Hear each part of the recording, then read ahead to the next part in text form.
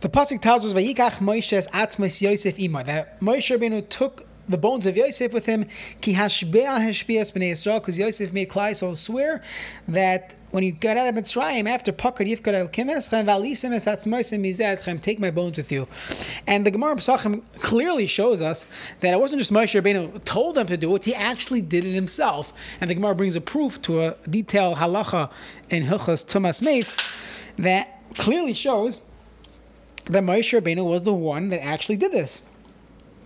And it's bothersome. Why couldn't someone else do it? Why does Moshe Rabbeinu have to do it? And I think a quick lesson we can learn in leadership is that when you know something is necessary to be done, do it. Obviously, if someone else could do it, there's a chachma of delegating. But if no one's going to do it, no one's picking up the slack, then as long as you know this is what needs to be done, you do it yourself. And this could be in one's home, in one's business, in personal life, whatever it is. As a leader, a person has to say, this is what needs to be done. I will roll up my sleeves and do it myself if necessary.